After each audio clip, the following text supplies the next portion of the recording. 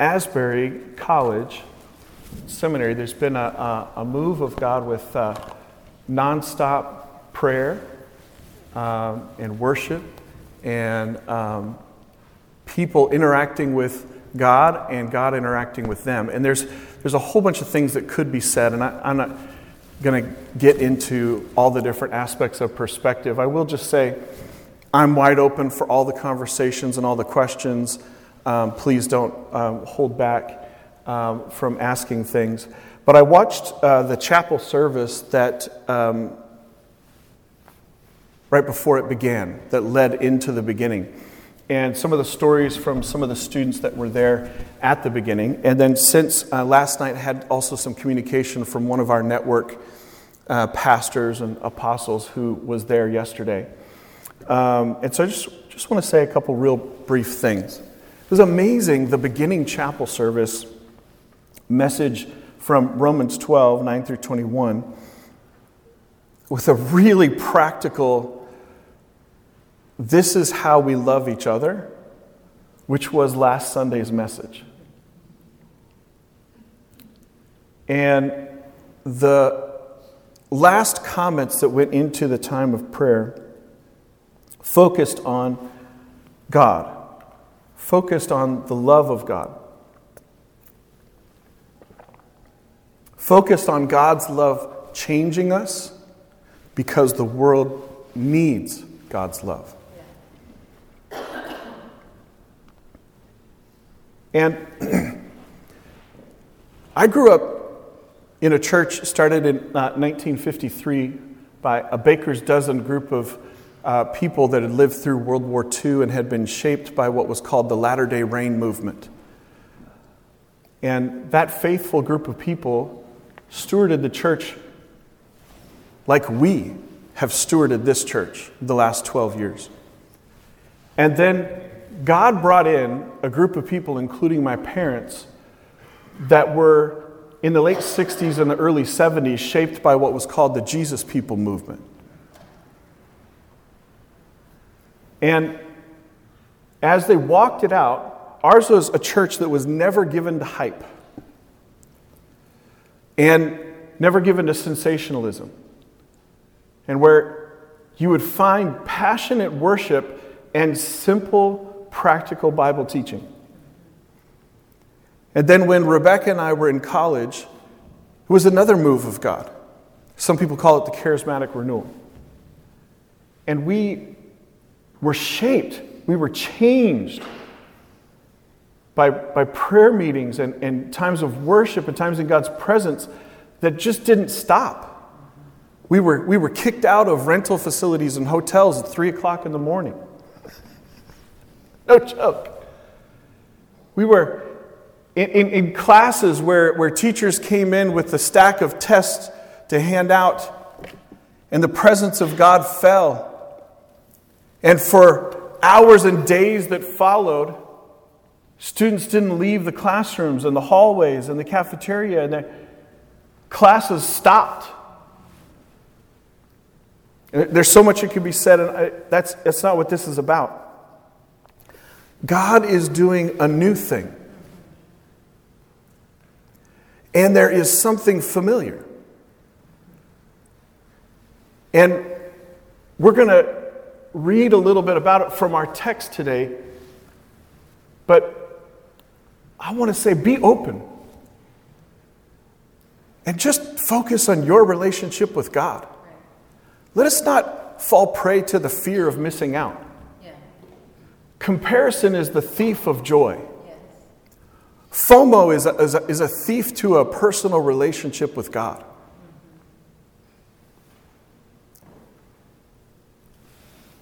God loves you. God has been saying for months, He's going to do a new thing. We want to be faithful, and we want to be open to what God wants to do. I'm here for all the questions, for all the dialogue. I want to turn to the teaching of Jesus. Sound like a good idea? This year we've been focusing on Jesus every Sunday and with a plan to do that all the way through Easter. A real simple focus on Jesus. And today I want to turn to where Jesus starts to teach. Think about this. It was revealed to John that Jesus had always existed. Prior to his human birth, Jesus was with God. Jesus was always present. And now Jesus has come to the earth to bring about salvation, good news, to announce the kingdom of God, to announce this new covenant, this new love promise from God. And he's lived a very normal life, and he's already done some miracles. And the crowds have started to gather. And Jesus Christ, the Son of the living God, Savior, starts to teach. I wonder if this morning we could lean in and want to hear what Jesus has to say. One day as he saw the crowds gathering, Jesus went up on the mountainside and sat down. His disciples gathered around him and he began to teach them.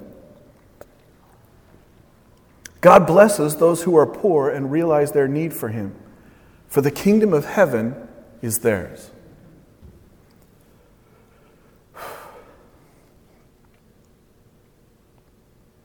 God blesses those who mourn, for they will be comforted.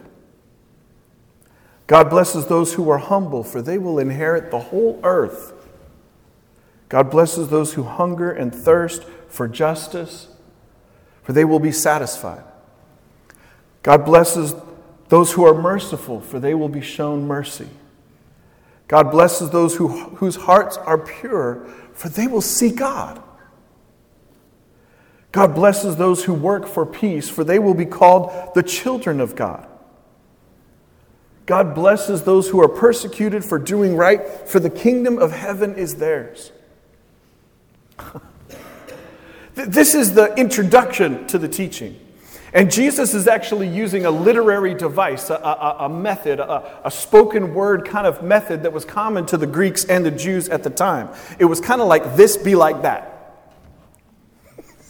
It really was. It was like this, be like that. It was a way that teachers would say something that was memorable, stuff that would get debated in the open public circle, and they would teach a principle, a truth. They would say something in a way that people could easily remember. And it could be things like, blessed is the person who's single because they have time to do what they want to do. It could be stuff like, blessed is the person who's married because they always have someone with them. Blessed is the parent because there's always mouths to feed. It could be a number of different things. But for them, this be like that would also have been, it would have included because. And so it could have easily for them included something like, Romans be victorious because of their military. And the title of today's message is Plot Twist. And I want to say something to you. The teaching of Jesus is relevant to us today because there's a plot twist coming. There's a plot twist coming in your life. There's a plot twist coming in this city. There's a plot twist coming in this church.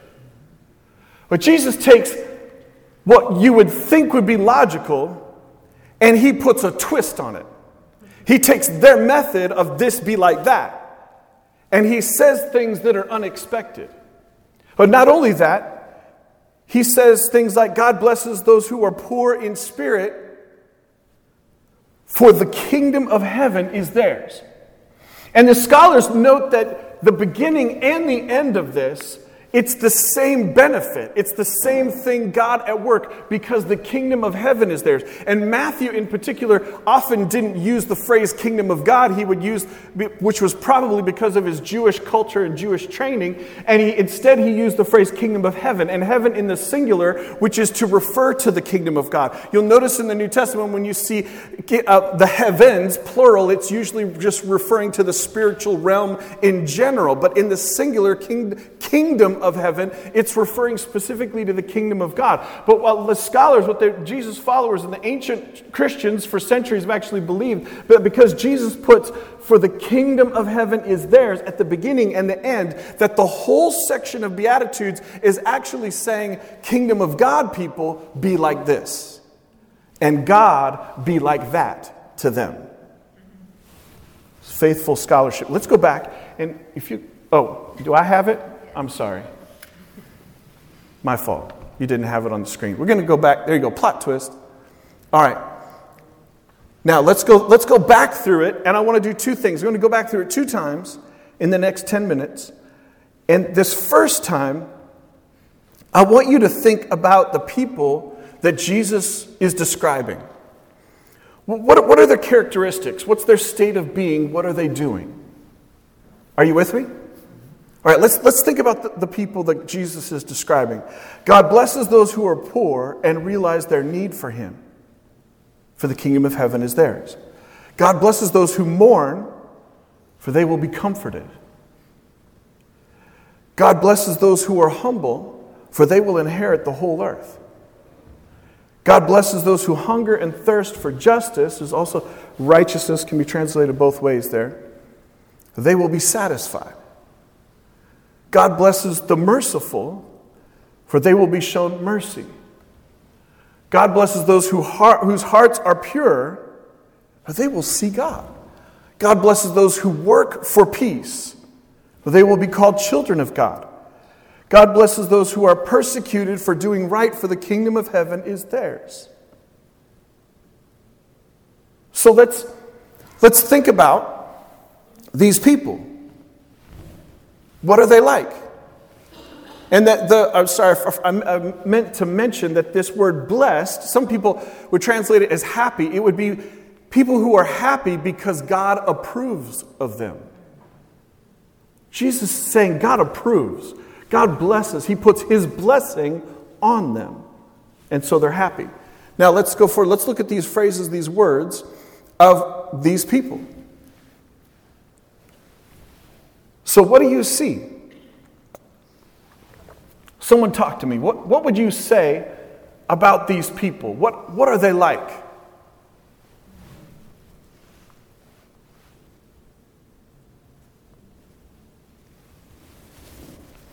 Anyone? We see the words on the screen that Jesus used to describe them. How would you describe them? Teachable? Sorry, Eileen, say it again. Marginalized. Yeah, that's accurate. Ben, was that you? Huh? Compassionate. Mm-hmm. They're aware of other people's suffering. They enter the suffering of others with them. Weak. Yeah, especially when we take the perspective of like the average person and the words that Jesus is using. Yeah, not strong per se in a physical or financial or political sense.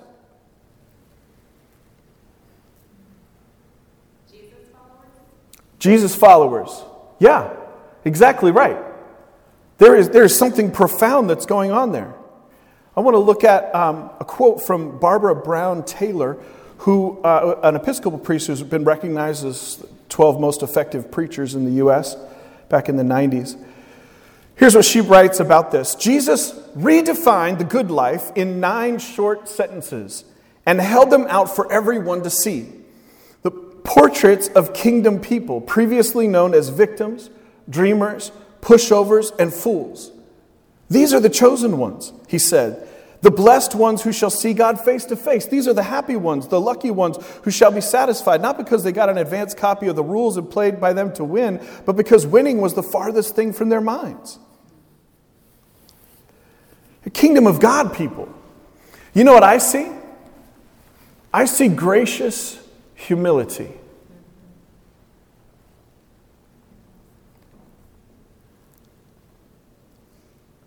I think it's critical. I think it's what God desires. Gracious humility meaning that you're not living out of lack. Their primary motive, their primary way that they would see themselves define their own life is not out of lack. It's not focused on the need. It's not focused on the problem. They're graced. They realize that God has more than enough. And their humility is having an accurate, healthy estimation of who I am and who God is and who the other people are around me. I think what we also see is people who hunger and thirst for righteousness and justice. Those are two essential characteristics of God talked about over and over in the Old Testament. Righteousness is a right-standing, healthy way of treating other humans. And justice. And then we also see purity of heart. And one way that I think we could characterize that is that within themselves, there is a conformity to God's will. They're bringing themselves on a regular basis, I want to be brought into alignment with God. I want to be brought into alignment with God and what God has said. One of my favorite authors, D.A. Carson, in his book, Jesus' Sermon on the Mount and His Confrontation of the World, writes this about that. Purity of heart must never be confused with outward conformity to rules, because it is the heart which must be pure. This beatitude interrogates us with awkward questions like these. What do you think about when your mind slips into neutral? To what do you pay consistent allegiance? What do you want more than anything else? To what extent are your actions and words accurate reflections of what's in your heart? To what extent do your actions constitute a cover-up for what's in your heart? And he goes on to say this, which I found incredibly relevant to what I believe is happening right now. I am persuaded that the Spirit of God usher in another period of refreshing revival in the Western world, one of the earliest signs of it will be that admission of spiritual bankruptcy, which finds its satisfaction in God and His righteousness, and goes on to be richly merciful to others. It's D.A. Carson of Jesus' Sermon on the Mount. Humility,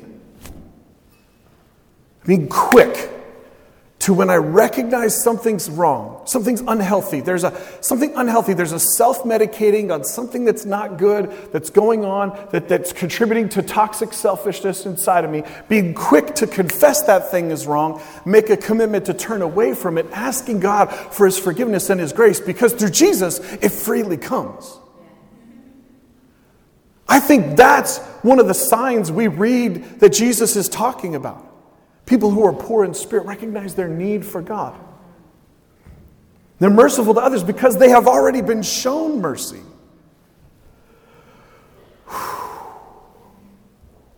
That's what the love of God means.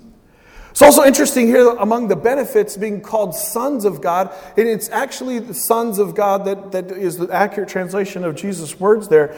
It references people who partake in God's character. It's Jesus' followers. Jesus is saying other people will look at them and say, you're God-like. And in fact, this word that Jesus uses, blessed, was actually used by Homer and other Greek authors who wrote about a happiness that was characterized as a happiness of the gods, their gods. Jesus uses a word that was like happiness that's transcendent, that's not human, that is like next level. Let's go back to the text. Let's go back to the beginning of the passage. And now I want you to focus on God. Let's read it and focus on what Jesus is teaching about who God is and what God is doing. What's God's state of being and what is God doing for these kingdom of God people? Are you with me? All right. God blesses those who are poor and realize their need for Him, for the kingdom of heaven is theirs. God blesses those who mourn, for they will be comforted. God blesses those who are humble, for they will inherit the whole earth. Jesus talked about a day that would yet come when He would return, when God would make new this earth. And the city of our God, which He is preparing, would be revealed. This earth is going to be remade in the future. And guess who's going to inherit the whole earth? Those who are humble. What is God doing? God blesses those who hunger and thirst for justice, for they will be satisfied. There's a plot twist coming. God blesses those who are merciful, for they will be shown mercy. God blesses those whose hearts are pure, for they will see God. God blesses those who work for peace, for they will be called the children of God. God blesses those who are persecuted for doing right, for the kingdom of heaven is theirs. So, what do you see? Who is God? What's God's state of being? What is God doing? Anyone?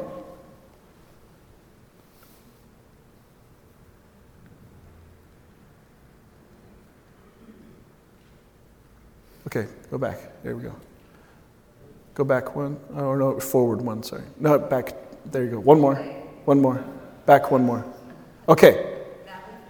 That one. For the kingdom of heaven is theirs. So now we have the phrases on the screen focused on what God is doing for these people, to these people, God's state of being. What do you see that Jesus is teaching about God and God's interaction? So in order for his children to inherit the whole earth, that must mean he owns it. Right. God must own the whole earth in order to be able to give it away.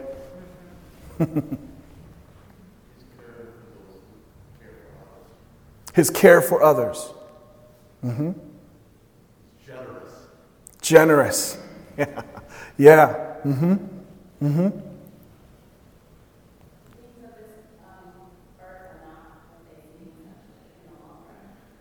Right, okay. Things are not what they seem in the long run. Yeah, there's a plot twist coming. There's a spiritual reality which is not obvious to us when we look with natural eyes. Yeah, that's good. Closeness with God, see God, receive mercy, be children of God. Right, there's a closeness with God. God makes himself available. God desires a close relationship. That's what God is doing now and what God will yet do. Anyone else? He's faithful. God can be depended on. There's a plot twist coming. You know, there's something else about this that's so important. Jesus, and I think this is why his followers in the rest of the New Testament use this particular Greek grammar, which is this has been done, it's been accomplished, this is happening now, and this will yet be done.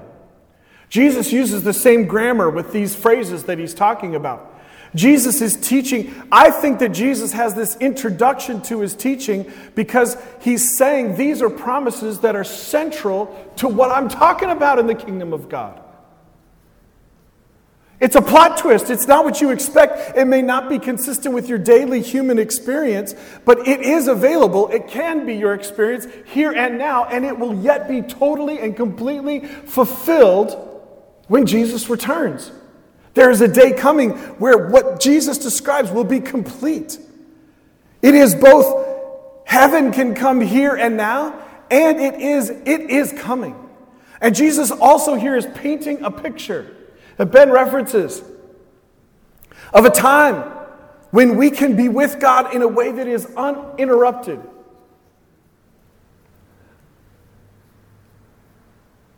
Unencumbered, unhindered. Not harassed. Undistracted. There is a time coming. What God desires is that relationship uninterrupted.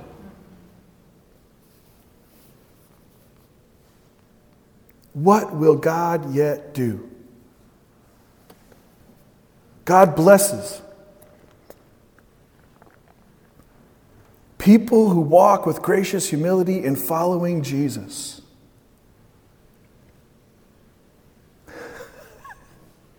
There is something better that's yet coming. Do you know what the dentist's greatest enemy is? The now and later. Or you might say source of job security. The now and later candy. There's few things out there that will stick sugar to your teeth better than the now and later.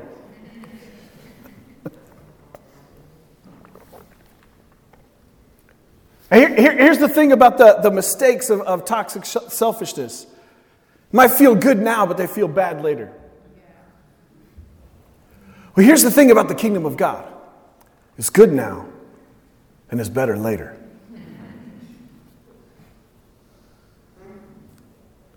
God is good all the time. Come on, say it. All the time, God is good. God is doing something now, and He's going to do something later. God's calling people into gracious humility. God's calling followers to lean into this teaching from Jesus. And a plot twist is coming. A plot twist is coming. It's both here and now for us to invite into our lives here and now, and it will yet be revealed ultimately. It's in every moment. Let us not look to the future or somewhere else and let that ruin what's happening right now. So what do we learn? What do we learn from this? Let's just crystallize it so that we can actually walk out of here with something that lasts. What do we learn? Well, those who look to God with faith-filled, gracious humility will be blessed. Those who look to God with faith-filled, gracious humility will be blessed. Here and now, and later. I have to be honest with you. In my spiritual excitement about this Sunday and the days that come for us, I've been laughing a whole lot more than I've been crying. Because I can't wait. I've seen it before, we'll see it again. So what should we do? What should we do? Read, reflect on, prayerfully consider your response to Jesus' teaching in Matthew 5, 1 through 10. Let's do something about it today, tomorrow, this week. Read this teaching from Jesus, Matthew 5, 1 through 10. Reflect on it, think about it, give it time. Give it more time than whatever you're binging. Ask God what you should do about it. Ask God what it means. Ask God what your action plan, what one step. Typically, if it's us, if it's the flesh, it's a to-do list that's way too complicated, just makes us feel shame and guilt. Typically, if it's the Holy Spirit, there's one simple action step because the Holy Spirit is patient. That's what we should do. I want to close with just a prayer. In Black History Month, one of our examples from Black history. Maria W. Stewart, who lived 1803 to 1879, was the earliest known African-American woman to lecture in public on political themes and leave extant copies of her text. Her first publication, a 12-page pamphlet entitled Religion and the Pure Principles of Morality in 1831, revealed her distinctive style, a mix of political analysis and religious exhortation. Her message, highly controversial coming from the pen of a woman, called upon African Americans to organize against slavery in the South and to resist racist restrictions in the North. She invoked both the Bible and the Constitution of the United States as documents proclaiming a universal birthright to freedom and justice. Stewart moved to Washington, D.C. later on in her life. There she established a school for children of families that had escaped slavery during the war, and later she became the head matron at Freedmen's Hospital. She was literally one of the most shaping female authors in that 50-year period. But here's a prayer from her that I read that I found relevant to us this week. She often prayed on this theme of asking God for holy zeal. And in 1835, she prayed this. O thou sin-forgiving God, they that are whole need not a physician, but they that are sick. Lord, I am sick and full of diseases. If thou wilt, thou canst make me clean. Though my sins have been as scarlet, thou canst make them wool. And thou, though they be red like crimson, thou canst make them whiter than snow.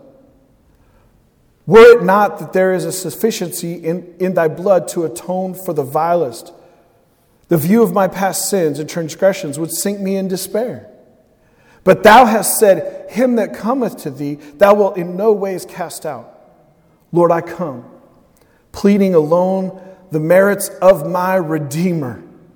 Not only for myself do I plead, but for the whole race of mankind, especially for the benighted sons and daughters of Africa. Do thou loose their bonds and let the oppressed go free. Bless thy churches throughout the world.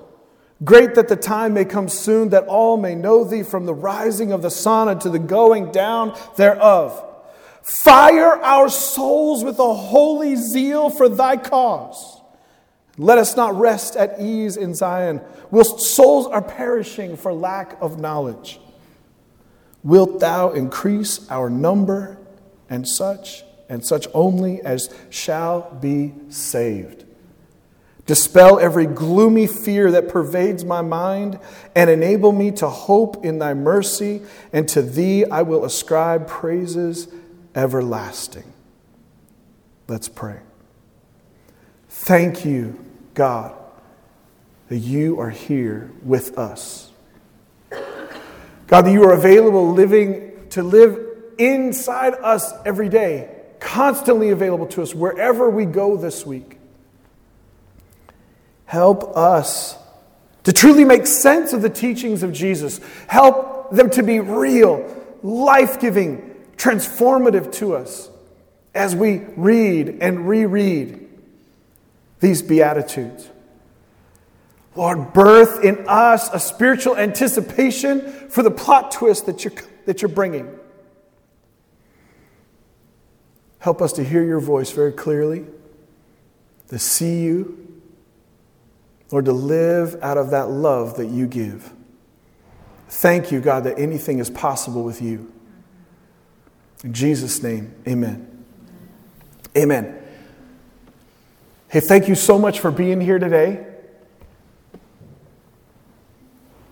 I want us to love on somebody else. Meet someone, introduce yourself, share God's love with them, smile, exchange contact information, talk about something you're going to do this week. Let's enjoy today because it's a beautiful day. Grace and peace to you. Have a great week.